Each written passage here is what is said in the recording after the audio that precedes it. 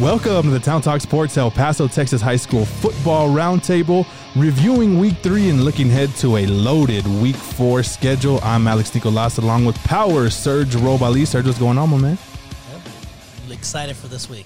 And the coach, Tony Grijalva. Coach, Yes, been waiting for this week for a while. It's obviously later in the season is more important, but Week 4, I mean, there's a lot of games this week to look forward to. Well, you can't ask for anything better when you have out-of-town teams playing against local team. It makes for better competition. And in here at the house as well. That's what makes it exciting. We'll get to that in a minute. What we're going to be talking about today, we're going to run down the just production that the America's Trailblazers are doing on both sides of the ball.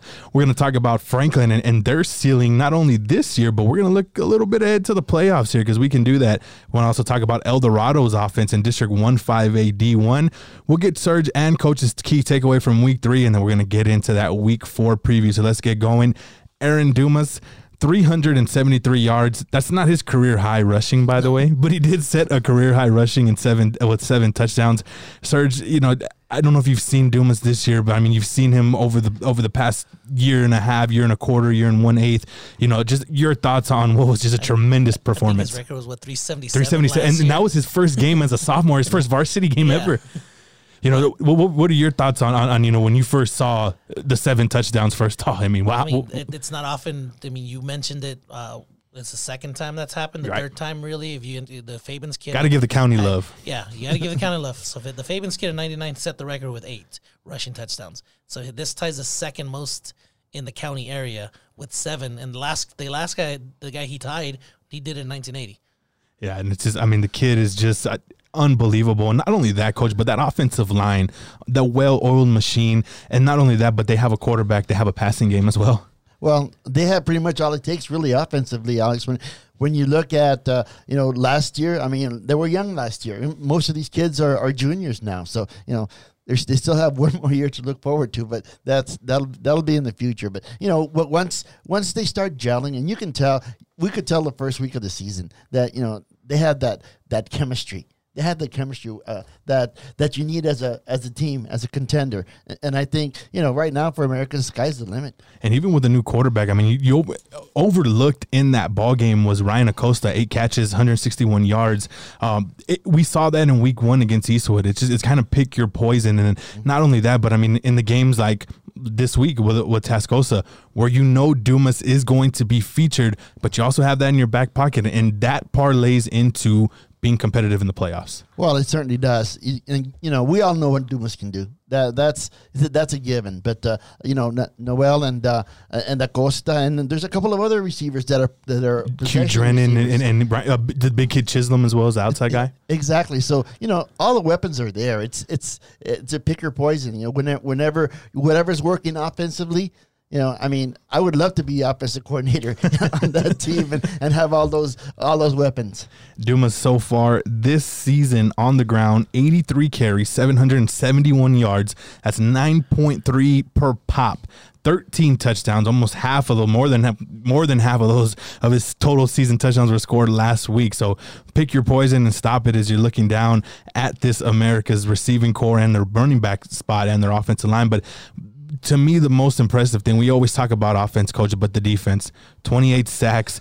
We saw them bust out in Game 1, even Game 2, against Midland Christian. They still got theirs, I believe. Obviously you could do the math with 28, with that. But, I mean, it's a strength, and they do it with their front four. They do it with the front four, and what they do is they put pressure. In the past, America's was always the type of team that liked to bring linebackers. But you see them this year, they're not bringing the linebackers that much. They're doing it with the front four. But you look at their secondary. Their secondary is so talented, and they're so crisp in what they do with their footwork. It's hard to find a seam in there. And then you add the linebackers dropping underneath the receivers. That makes it doubly tough. And we're big history buffs, Serge, when it comes to Texas high school football in this town. I mean, is there a defense that Coach Grijalva has said? I have a couple of the Black Sword back in the day, but there are a couple of defenses that you look at the stats and you look at what the players that they have. Does it remind you of anything, or could this be one of the best defenses we've seen in town? I think this could be one of the best defenses we've seen in this town. To me, personally, being an East Latta grad, I remember my junior year, we had a defense that was shutting out most opponents. We had 60 sacks on the year and never blitzed. We we relied on the front four too. Had 35 takeaways, but even that, Americas is already at 29 sacks on the season. They're pretty much at the halfway point. 3 weeks into the season, they're gonna shatter what that East Latta defense did. Probably shatter some of the things your Black Swarm defenses did. You know, look, when we're obviously right now they're third in the nation.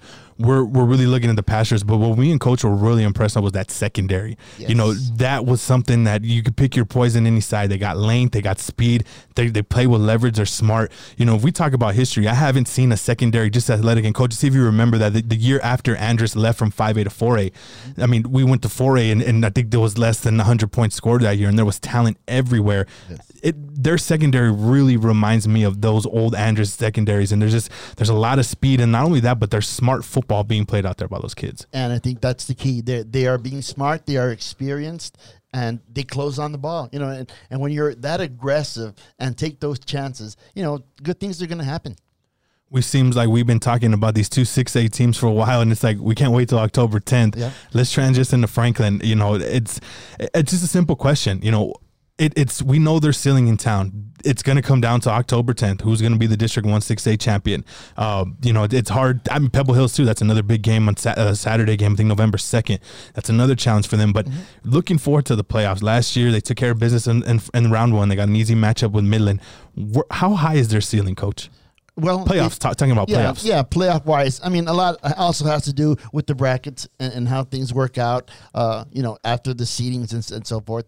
I mean, you know, the advantage that Franklin has, or America, so, you know, whoever comes in first, the advantage that they have in the first round is they play the lower seed of 2-6A, and I think that will become an advantage. Now you go from there, and then after that, it's just a matter of seeding and the brackets and see who comes up. But you know, if you look at this Franklin team, they've always been good on offense. You know, they've always had the power on offense. But now what you see is them stepping up defensively. Yes. And when you step up defensively and you have that complete team, which I think Franklin is getting close to, then, you know, you've got all the advantage in the world. And you mentioned the 2-6A. It's down. 2-6A, it's a little bit down this year. Yeah. Permian's rebuilding. I thought Odessa High was maybe a little bit better for some of the early wins. You know, obviously Midland, Franklin took care of Midland. Tascosa, the jury's still out on them. We'll find out about them this week. But, I mean, you're looking at 2-6A stars. I mean, you would figure Franklin, it should be an easy win for them. And then, obviously, we'll get into the area around here. But, I mean, it just seems like that by district championship is pretty much in the bag no matter who they match up with. 2-6A is basically Midland Lee and everybody else right now. I agree. Midland Lee is the only team that you're scared of, and neither Franklin or Americans is going to see them in the first round because they're going to be the higher seed of either the big school or lower school brackets, and they're not gonna see Midland Lee. So we know that they get to avoid the Rebels.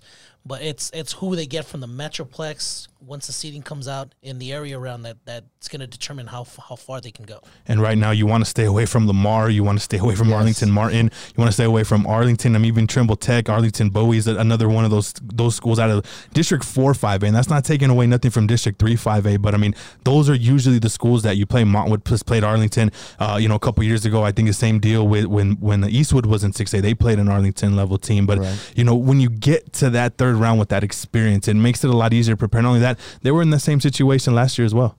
Yeah, and that's that's why they call Region 1 the toughest region in high school football, and it's because you have all these good teams. The further you get, obviously, the better the competition gets. But coming from El Paso, you're going to get that in the second round.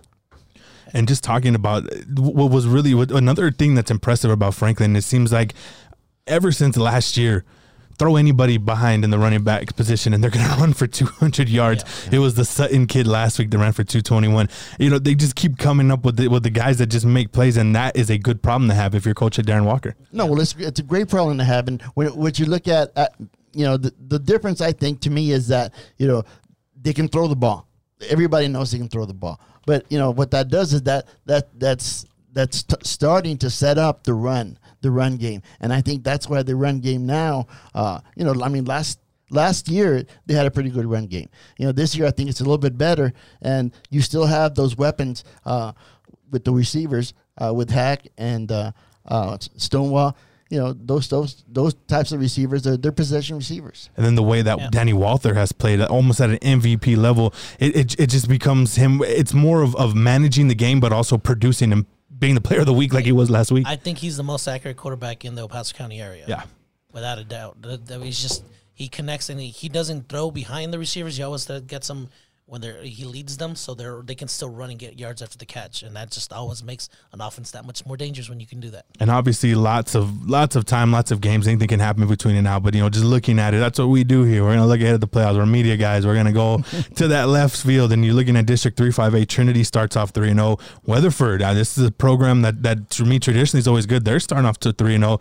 LD Bell back in the mix again at 2-1. Haltom City, that's a team that made a little run last year in the playoffs, and then San Angelo Central. Those are teams that I think we could see. Abilene having a down year after they've been competitive the past couple of years, but real interesting to see those matchups for Frank. That's going to be key. I think this is a third, maybe a fourth round team. I got the days off at work to travel, so that shows you our expectations here of where they're going to go. So looking at another team that's 0-3 on the season, but they've just jumped out of me offensively, Coach. And we saw Chris Bustillos last year for the El Dorado Aztecs, and you could see him starting to gel into that office, and this year he's taken it to another level. First 2 games over 190 yards and 100 yards rushing, obviously having touchdowns, and then last week which was more impressive. Andrus hadn't allowed a touchdown drive since the opening drive of Coronado, and he just threw 373 yards and he gave the Eagles fits. I mean, what does that tell you from a coach's standpoint of his development from year 1 in the system to now year 2, where not only that, he has weapons. Yeah, and he has a lot of confidence too, and he's what you would call a true dual threat quarterback, because that's basically what he's learned to do, and I think the more confidence he gets, and then of course you've got once again the offensive line that they're starting to understand what this offense is all about. And once you get into that comfort zone, and I think they're hitting that. Yes, they're 0-3, but like you said, there are athletes around him, and they can explode at any time. Looking at the district that they're playing, obviously it's a quote-unquote down year to start for District 1-5A D1.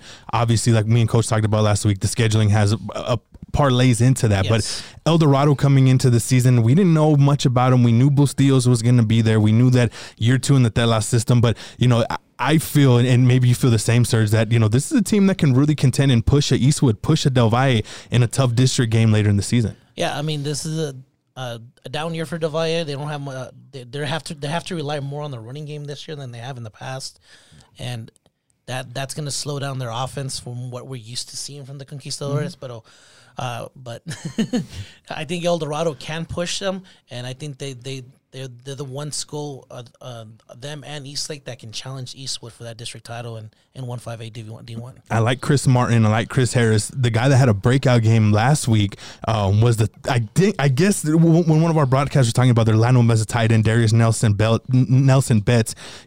Coach, there's a lot of different things that you can do, and I really think they're just kind of getting started because of what we saw last year with Bustillos. Last year they ran a lot of RPOs. Yes. They were trying to get him in space, but now it looks like he's more of a pocket passer. He can read the defense a little better.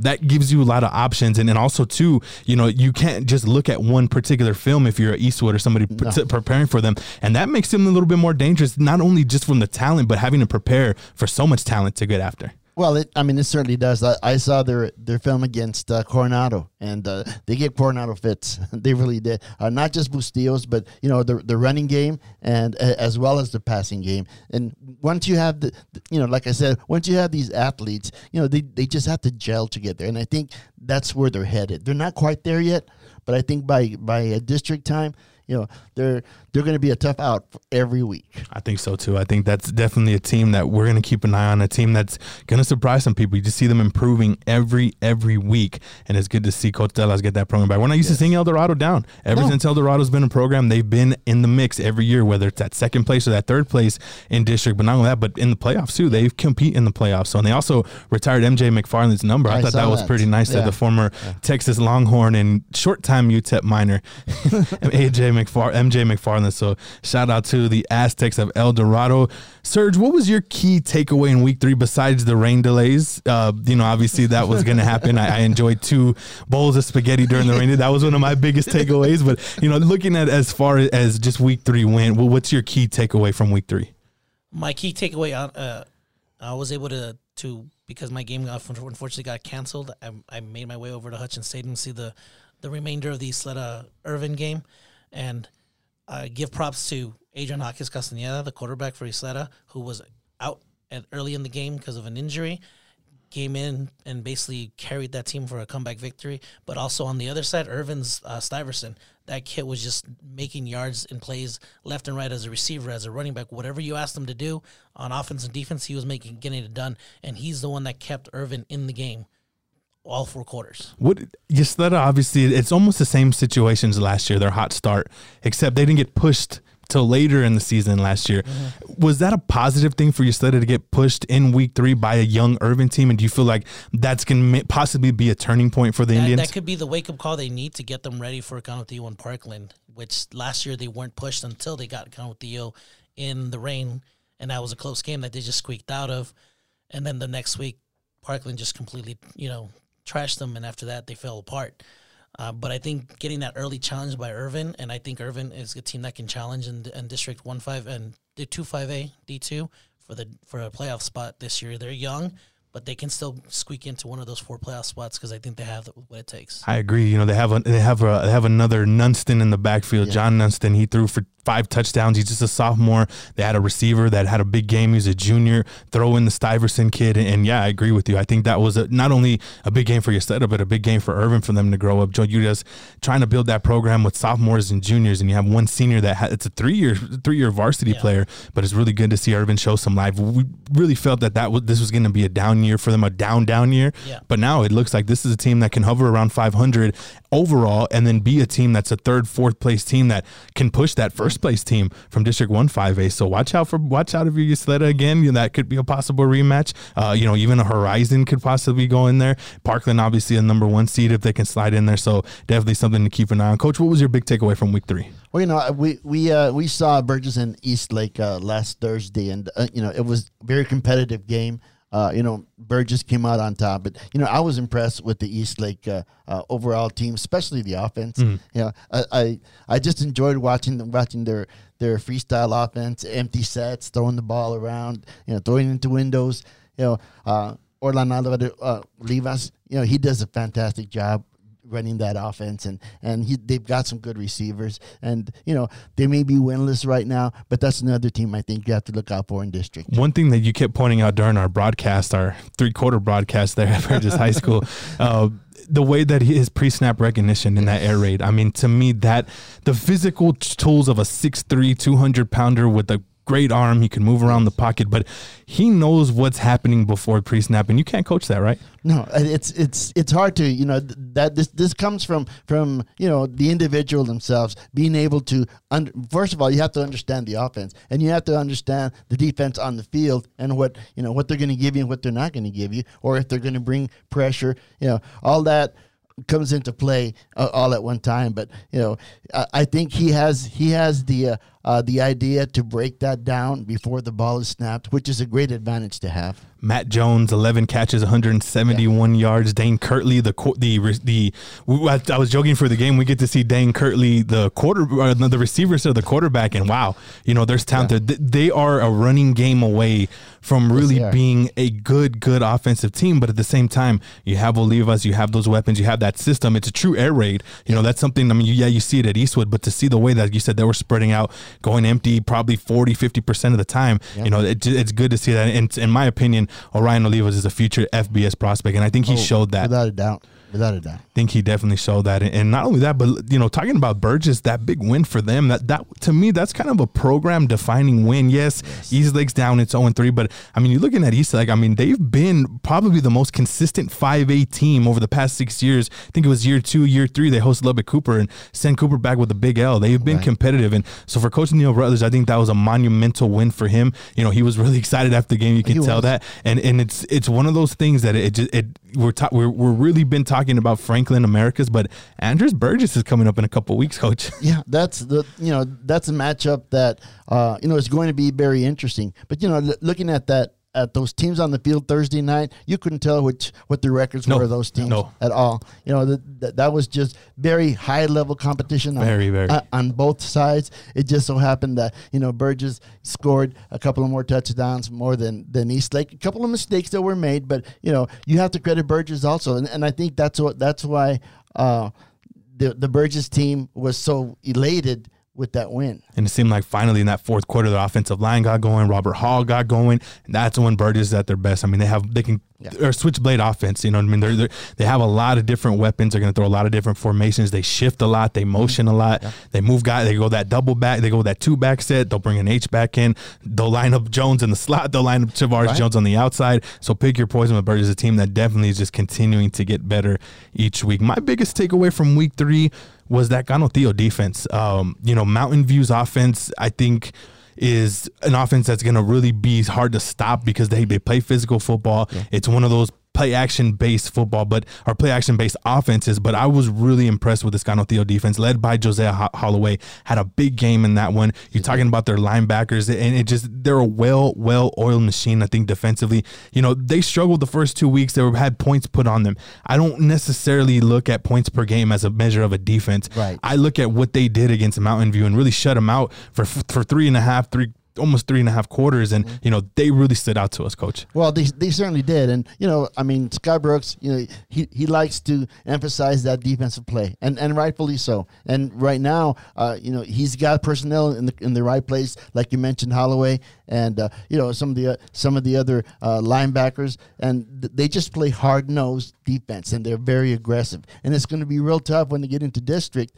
You know, I think their defense is going to carry them. But on the other hand, you know, I was kind of surprised with their offensive production. They did a good job offensively also. You had Caleb Rodriguez making plays. They didn't do anything. It was all short passes, but they got their tight ends involved. The receivers were getting involved in that as well, and that was a perfect game to work that. We know what Canutillo is going to do. They're going to give it to number 11. That's right. You know, he got a week off last week. You know, he didn't play. I thought he got in the game with 21. I called his name, but I kept saying, it's 2 yards. And look, he's on the sideline. But with the backpack on it. I was wrong. That's a big mistake. That's a early season play-by-play mistake. But, you know, nonetheless, I mean, we know the offense is going to be built around him. But on those 3rd and 5 situations, those 3rd and 4 situations, and I'm not talking about week 4 against Parkland. I'm talking about an area round playoff game. That's the type of level that we feel Canutillo has because of Amato. You know, that's going to be important. Not only that, they played Del Valle this week, which we're going to get to, Serge, but to have that passing game, you know, to be able to warm that up, you know, basically in a playoff type atmosphere against your rival this week. You have to have a somewhat of a passing attack in this day and age. You can't just rely on the run. It's great to have a great running game, but like you said, when you have those 3rd and 5, 3rd and 6s, this is when you need that passing attack to be able to answer, because your running back may not always get you the 6-7 yards in that first down to get you second and a doable 3rd and short or situations. So you need to have a passing attack. Also, if they know you're going to run the ball, they're going to stack up the box. You got to be able to surprise them with a little play action, and if you can do that, then you'll keep that defense honest, and that'll come in handy not only this week against Del Valle, but also once district play comes and that big Canutillo Parkland matchup happens in 1-5A. Looking ahead in District 1-5A D2, the Canutillo Eagles are my big takeaway from week 3. Let's transition into an exciting slate. Week 4, it gets underway. 4:00 p.m. at the SAC, Odessa and Montwood. Coach, your thoughts on this one? Well, you know, like I said, I always like to see these teams from the Permian Basin come in and, you know, see what kind of competition they have, the offensive schemes and so forth. Odessa, you know, they've been struggling for a long time. I think the last time they made the playoffs was I think back when I was coaching was the last time they made the playoffs. But, you know, they're going to compete against a Montwood team that was it Montwood that they play? Yeah, it's Montwood. Yeah. You know, that still has some question marks. Yeah. Of course, Montwood, you know, they've had a tough schedule so far. They really have. And so now they're home. we're going to see how they can experience now playing at home, even though they're up against some tough competition. Offensively, Montwood has weapons. Sebastian Galvan, the quarterback's kind of edged himself as the guy there. Aaron Morales, the wide receiver, has put up big games. A young junior receiver, I do believe, and then obviously Chris Ramos is one of the most experienced players on that roster. But the big thing for me is defensively with Montwood. They've allowed. They were up 21-7 against Los Fresnos, and Los Fresnos scores 28 unanswered, I think, in the fourth quarter. And then last week, it's a buzzsaw with Midland Lee, you know what I mean? But defensively, I think, Serge, that's kind of where Montwood needs to work out the kinks. Yeah, I think they need to figure themselves out. They need to find a little confidence, because they're lacking that confidence after they jumped out to a nice lead on Los Fresnos and then gave up all those unanswered points. And then next week, give up 56 to Eastlake. The very next week, you go 56 to Eastlake, 72 to Midland Lee, but we know they're a state title contender. Yeah. So, but still, it's 3 weeks in a row from the second half of the Los Fresnos game, and then the last two games, all those points that they've given up defensively, they need to find something to boost their confidence, because if they're going to give up points like that come district time, they're not going anywhere. 4 o'clock on the Montwood channel. That one gets going. Monster Medina and Christian Molinar on the call. And then after that one of the more interesting games of the week, and I'm not a big trap guy type of, looking at games, but, this is a trap game kind of for Franklin in the sense they've had a tough schedule. They've dominated through it. Everybody knows that. El Dorado, like we talked about earlier, 0-3. They've had a tough schedule, but they're getting better. That's a game, I think, as a coach, you're kind of pushing your guys, if you're Franklin, a little bit extra than you would the previous couple of weeks. Exactly. You tell your kids, we played hard for 3 weeks now, and don't think that this is an off week, because if you do, then you're going to get caught. If there's an important week this week, it's this week that you've got to be ready to play. And you face an El Dorado team that's hungry. Let's face it, they are hungry. Mm-hmm. They played well. They're 0-3. Their record doesn't really tell what kind of athletes they actually have. If the kids are not, in the trap game, I'm going to be honest with you. I was going to take Thursday off. That was a 7:30 game, and we're going to do 2 on Friday. So I figured, I'll take Thursday off. But when I saw that score they put up Andress, I got to see Franklin first of all. Haven't seen Franklin this year, but I got to see this El Dorado offense. And I think if they can string a couple of drives early, and not so much drives, but I think their key in this one, busting a big play. Yes. Getting Franklin to kind of exactly. Your first 2 plays, run, short pass, and all of a sudden you have that play in your back pocket and you hit them over the top, or somebody makes a big play. That, I think, is what I'm looking for in that game. And then not only that, but defensively, getting some turnovers. I know El Dorado's defense hasn't been up to par, but if they can string together a couple of Franklin turnovers, it's going to be tough, because Franklin plays smart football. Yes, they do. That's going to be the key to El Dorado. Franklin, I would put them right now as maybe a 20-point favorite. If I'm setting a line, for my predictions, I'd go Franklin by 20, but that's a loose 20. That's El Dorado fighting in the first half, and then Franklin pulling away for some El Dorado mistakes. But if El Dorado plays well, they hit him with that big shocking play early on in the game, would not surprise me to see that one be a little closer. Yeah, well, what the coaches worry about right now is everything's gone well for Franklin so far. Mm-hmm. Everything's gone well. There's been no setbacks. There's been no bad plays, nothing. Everything's great. Life is great. At some point, that's going to change. Yes. And the coaches don't want it to be this week. Yeah. So, I think that's the key and the main idea to their preparation this week. But if it does happen this week and El Dorado steps up and starts giving them some adversity, it is going to be key to see how those kids do respond to that adversity, because we already talked about that big matchup coming up in October between Franklin and Americas, and there's going to be a ton of adversity in that one. Yes. So keeping on with week 4, we're going to move on to Friday night, the first game that we have here on the slate. Eastlake at Coronado, 2 teams looking to really find themselves out, Coach. Yeah, they certainly are. And, I think Coronado right now, a little bit of a question mark defensively.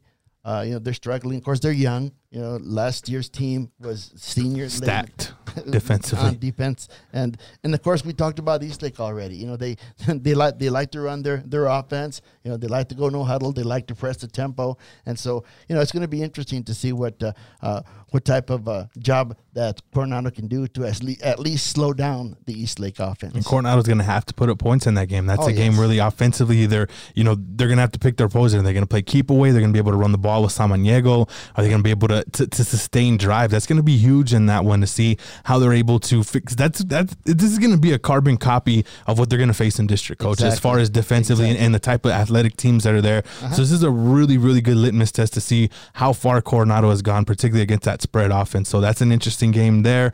San Angelo Central at Pebble Hills, that gets going at 4 p.m. And those two teams have played each other fairly close, fairly well over the past couple of years. San Angelo Central and Pebble Hills, they met in that bi-district game in 2017. The game was so good, they scheduled each other for 2 more years.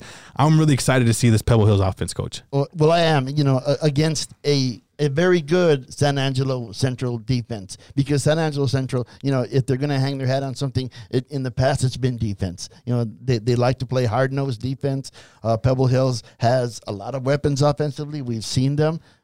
Now can they consistently attack a defense like San Angelo Central? I think it's going to come down to whoever can control the tempo and whoever can actually control the ball and the time. San Angelo Central is 1-2 on the season. They lost to Colleen Shoemaker 54-21 in the opener. Took care of Del Rio 52-10, and then last week a close game against 5A Power Cedar Park in overtime. That was at home, so they got to hit the road this week to Pebble Hills, and that's going to be a real interesting game to see if, like Coach said, if that defense can hang, because Sebastian Ochoa has been putting up just ridiculous video game numbers, and also the Isaiah Davis kid as well. Yeah, I honestly foresee this being one of those back and forth high scoring affairs where the final score is going to be like 45-42 or something like that. My stat sheet will be ready. I got that one at 4 o'clock Friday night. I'll be ready. My Speaker Rock stat sheet will be ready. Let's talk about the second game. I kind of wanted to save it for last because we don't do a game of the night at Town Talk Sports El Paso, folks. Every game we do is the game of the night or game of the week. But Tascosa and Tascosa and Americas, Amarillo, Tascosa and Americas. This really is, I wouldn't want to say the first test for Americas because they played Eastwood, which was a big test. But this is legitimately a playoff type of atmosphere test for the Blazers, coach. Well, it is. Tascosa is not the same team that went far in the playoffs last year. Final four team. But they do have some athletes. And then the other challenge is that triple option offense that they run. You have to be disciplined to be able to run that. You can't just rush straight up the field. Americas is so aggressive defensively. You can tell by the number of sacks they have. They have to be careful with this type of an offense, this triple option, because you can't really run up the field on it and play out of control. You have to play disciplined football. Gap responsibility is key at stopping those kinds of offenses, which we don't see very often anymore these days. Exactly. Stopping that fullback, that's also key in that offense. So looking at the only stats that they've updated is when they played Abilene, 300 yards on the ground. You're talking about that's going to be their game. It looks like the quarterback is going to be a big key in that. Joseph Plunk, he's going to be a big key in stopping him. Obviously, like I mentioned, the fullback, but this is a different makeup of this Tascosa team. I think last year they had 2, maybe even 3 running backs. So it's really going to kind of test America's not only on the field, but I think during the week of preparation, that'll kind of tell us how far this Americas team is. Not only we know how good they are physically, but from a focus and being coachable with Patrick Melton, who's a veteran and always has a really good game plan. Yeah, well, he does, and I think the key is going to be the offense for Americas. I'm sure, as everybody here knows, I'm sure Amarillo Tascosa has heard of Aaron Dumas also. Right. His picture might be up in their locker room somewhere this week. So everywhere Aaron Dumas goes, you can pretty much bet that the Tascosa defense will be there. The advantage to that is, as we talked about earlier, Americas is not a one-trick pony. They've got some athletes on there, and it's just a matter of how they run their offense and what they plan to attack defensively against Tascosa. Next game on the schedule, Parkland at Chapin. That's a 7 o'clock start at Irvin. Serge, me and Coach talked about last week that we were looking for Parkland to put together a complete victory against Jeff. They did that. Now against Chapin, who has a really good defense offensively. Chapin's still trying to figure it out, but really for Parkland, I think this may be the best defense they've faced so far this year. Well, when I got to see Chapin, unfortunately, week 1 was against Midland Christian, which is a loaded team. They played all 3 of their quarterbacks. Right. All 3 quarterbacks just moved the ball up and down the field and scored at will against the Chapin. But Chapin's a very young team that's still growing. Offensively, especially, most of the weapons are sophomores and juniors. Their quarterback is a sophomore. Coach Hernandez, talking to him at the beginning of the year, said this is a rebuilding year. This is going to be just growing into. We have no stars on our team, especially on offense. It's just ball control and try to figure out how to get something going. So the key is if they can make some plays against the Parkland defense, they'll have a shot. But Parkland, offensively, they're loaded as they have been. They may not have Deion Hankins anymore, but they're still loaded on that offense. They still have Gabe Herrera, who's one of the top quarterbacks in the city. And I think if he gets it going in the first quarter, I'm not sure if Chapin will be able to figure him out. I agree, and me and Coach talked about Jonathan Barton. Deion Hankins is quote unquote replacement. He had 100 yards last week against Jeff, so that's what we wanted to see. The confidence for Parkland in a winnable game. This is another quote unquote winnable game, but I think they're gonna get pushed a little bit by Chapin. But yeah, Chapin just right now offensively, that's really their woe right now. They're not gonna be able to hang with a team that could score in the 40s at this point. A game that both of these training staffs really need to get the ice bags ready for Saturday, because Del Valle and Canutillo. Oh boy, that's going to be a physical game, Coach. Two good defenses, two good running games. I think it's going to come down to big plays, honestly. It's going to be one to the line of scrimmage, but the difference in the game is going to be who's going to allow that big play, whether it's special teams turnover, whether it's a special teams return, or somebody busts a big run in that one. Joel Serrano, will see where his health is at. We didn't see him in that second half against, or really the third quarter or the second quarter on when they played Central. Didn't look at the stats this week, but it's going to be the Del Valle's running game against Carlos Amado. Well, it is, and as you mentioned, the key is going to be the line of scrimmage. And once they figure out how to attack each team, attack the line of scrimmage, then you look at the athletes. And as you said, you have Serrano on one side, you have Amado on the other. So it's going to be a knockdown, drag out. Very few. I don't see him throwing the ball much in this game. It's just going to be on the ground, and we'll see who's tough enough to win. And looking at Del Valle's stats, entering after last week. Well, they didn't enter last week's stats that we're looking at here. So, that's going to be a question. Well, Joe Serrano, he's a big playmaker for them. He's their best offensive player right now. We do see a little developmental going on with Sebastian Carr and Gabe Rodriguez. Yes. That's going to be a big key. But, traditionally, Serge, this Canutillo Del Valle matchup is huge. And this year, you got Del Valle trying to rebuild with personnel-wise. They're still competitive. And then Canutillo, we really feel they're the sixth best team in the city. Before the Division I and Division II development that happened last year, these were two schools that were always going for the district title in the old District 2 5A before there was a Division I and Division II. So they have a history there. And this is the classic, the way Del Valle is set up this year, this is the classic 3 yards in a cloud of dust. That's right. Kind of matchup that you're going to see this week. Looking at it from a coaching angle standpoint in this one, you got the veteran staff at Canutillo, and then you have first-year head coach Rudy Contreras, but most of his staff is there. How big would this win be for confidence-wise for that staff? Because it's going to be a chess match. It's going to be won by that one adjustment or that one call or that one perfect timeout to set something up, Coach. How big would this be for Del Valle's coaching staff? The kids are looking for confidence, but I think, as coaches, you probably start questioning yourself too after 3 losses, even though we know why Del Valle has lost those 3 games. But how big could this be confidence-wise for Del Valle's coaching staff? Yeah, this could springboard them. I agree. Into district and and beyond. And one of the things that the coaching staff for Del Valle is looking at is trying to make adjustments, because as we've been talking about, it's an evenly matched game. One little play, like you said, a bootleg play that goes big for a touchdown could be the key to the entire game. So I don't think it's so much that they're questioning each other as far as the coaches are concerned, but I think they're trying to up the level, the confidence level of the offense and the defense for Del Valle.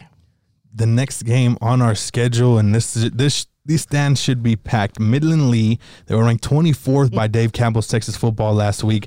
Midland Lee and Eastwood, and Midland Lee is going to be a heavy favorite. Let's just be real. But Eastwood's improved the past couple of weeks from week 1 to week 2 into week 3. Obviously, Horizon's a team that they should beat. Defensively, they seem to have problems still, do the Troopers. But, offensively, Chris Castaneda's playing like the senior quarterback we expected him, Coach. Well, and he's going to present a challenge for the Midland Lee defense. And, Midland Lee, if you look at their schedule, they played some tough games. But you look at Eastwood's schedule, Eastwood has also. They played Americas. They went to go play against Plano. Yeah. So they've got the experience of tough game. Now, if you match them up on the field, and things may be a little bit different. Midland Lee does not like to lose to El Paso High. Nope. To El Paso teams. That's a given. So anytime they have a chance, as was witnessed last week with last week's score, they'll put the pressure on if they have the chance. And so the Eastwood, and I'm sure Coach Lopez will have his group ready to go both offensively and defensively. Michael Serrano, their quarterback, is just an impressive guy, completing 55% of his passes, 778 yards, 14 touchdowns to just 1 interception. They haven't played no slouches. They haven't played no scrubs. You're looking at their running game. Junior Shamar Davis averaging 13.3 yards per carry, 2 touchdowns, and then they have a 6'4" guy that could run like a deer. Yep. Loic Fonoji, if I'm probably saying his name wrong, but I mean this is a team that's coming in with state title implications that you mentioned earlier, Serge. And for Eastwood, it's give them as much as they can, give them as much as you can handle, but also build confidence for yourself because, like you mentioned, they played a tough schedule. They played Plano. This is not going to be scary to them in terms of seeing Midland Lee on the sideline, but, what would be a moral victory for the Troopers in this ballgame, even if they're now unable to pull it out? If they're within a couple of scores at halftime, it's a moral victory. Because after that, in the second half, I think the loaded team of Midland Lee is going to pull away in the second half. But if you keep it close with that, at least that first half of the game, that's a moral victory. That proves to you you're ready for district play. Definitely agreed. I didn't see where they were ranked this week, 24th last week in Dave Campbell's Texas football, but definitely a team that will going to be talked a lot about once playoff come. Definitely a Region 1 contender, no doubt about that one. Clinton Austin, a very, very interesting game. Clint 3-0 on the season. Austin is really kind of starting to put things together. That's going to be another one of those physical games, and to me, that's possibly a litmus test for Austin to see how far that they can go in their district. Clinton is not a slouch. This is not a game that I feel Austin should win easily. This is going to be a tough game. Clinton will play anybody tough, particularly though this one is one of those run games versus run games, and that's going to be something fun for Paul David Oliver and Sean Murphy to see. Ysleta at Bowie, a 7:00 start. What's your thoughts on that one, Serge? I think Bowie's going to play them tough. Always play tough. They always play tough. That's one thing about Bowie. That's always been in their history. They always play tough. The Indians got to see a little adversity last week, and they were able to respond to it. I think the key is how healthy Jaques Castañeda is going to be at quarterback, because he's not only key to their passing attack, and they're loaded at receivers. He's got weapons all over the place, but he's also one of the key players when it comes to the running attack, because they don't just rely on Dathan Lorey and Seth Ramos at running back. They do a lot of RPO, read option, quarterback option, and he takes off running. And if he's not 100%, he's not going to be able to get that many yards. Other games on the slate: Burgess at Socorro. Burgess definitely a heavy favorite in that one. El Paso at Hanks. We're on officially the Michael Blanco watch here. What is it, 341, I believe? 341 receiving yards to break the all-time receiving yards record, and only 61 catches away from breaking the receptions record. So that's a 7:00 start. Surge and Henry Reyna on the call on that one at Emperor Stadium. Riverside at Jefferson, that's a 7:00 start. And then the game, also you got Irvin at Sanelli.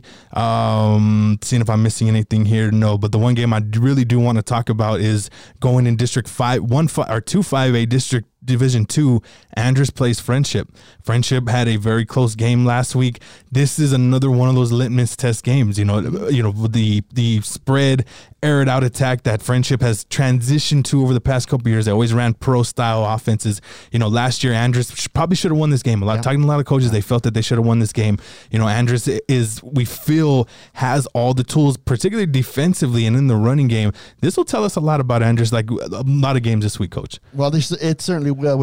And especially, we know they have talent. We know Andress has talent, but how are they going to face adversity? That I think that's the big key for this matchup.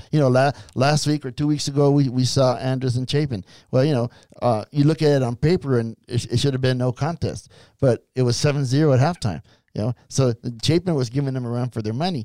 Obviously, Andress responded positively and came up with a win.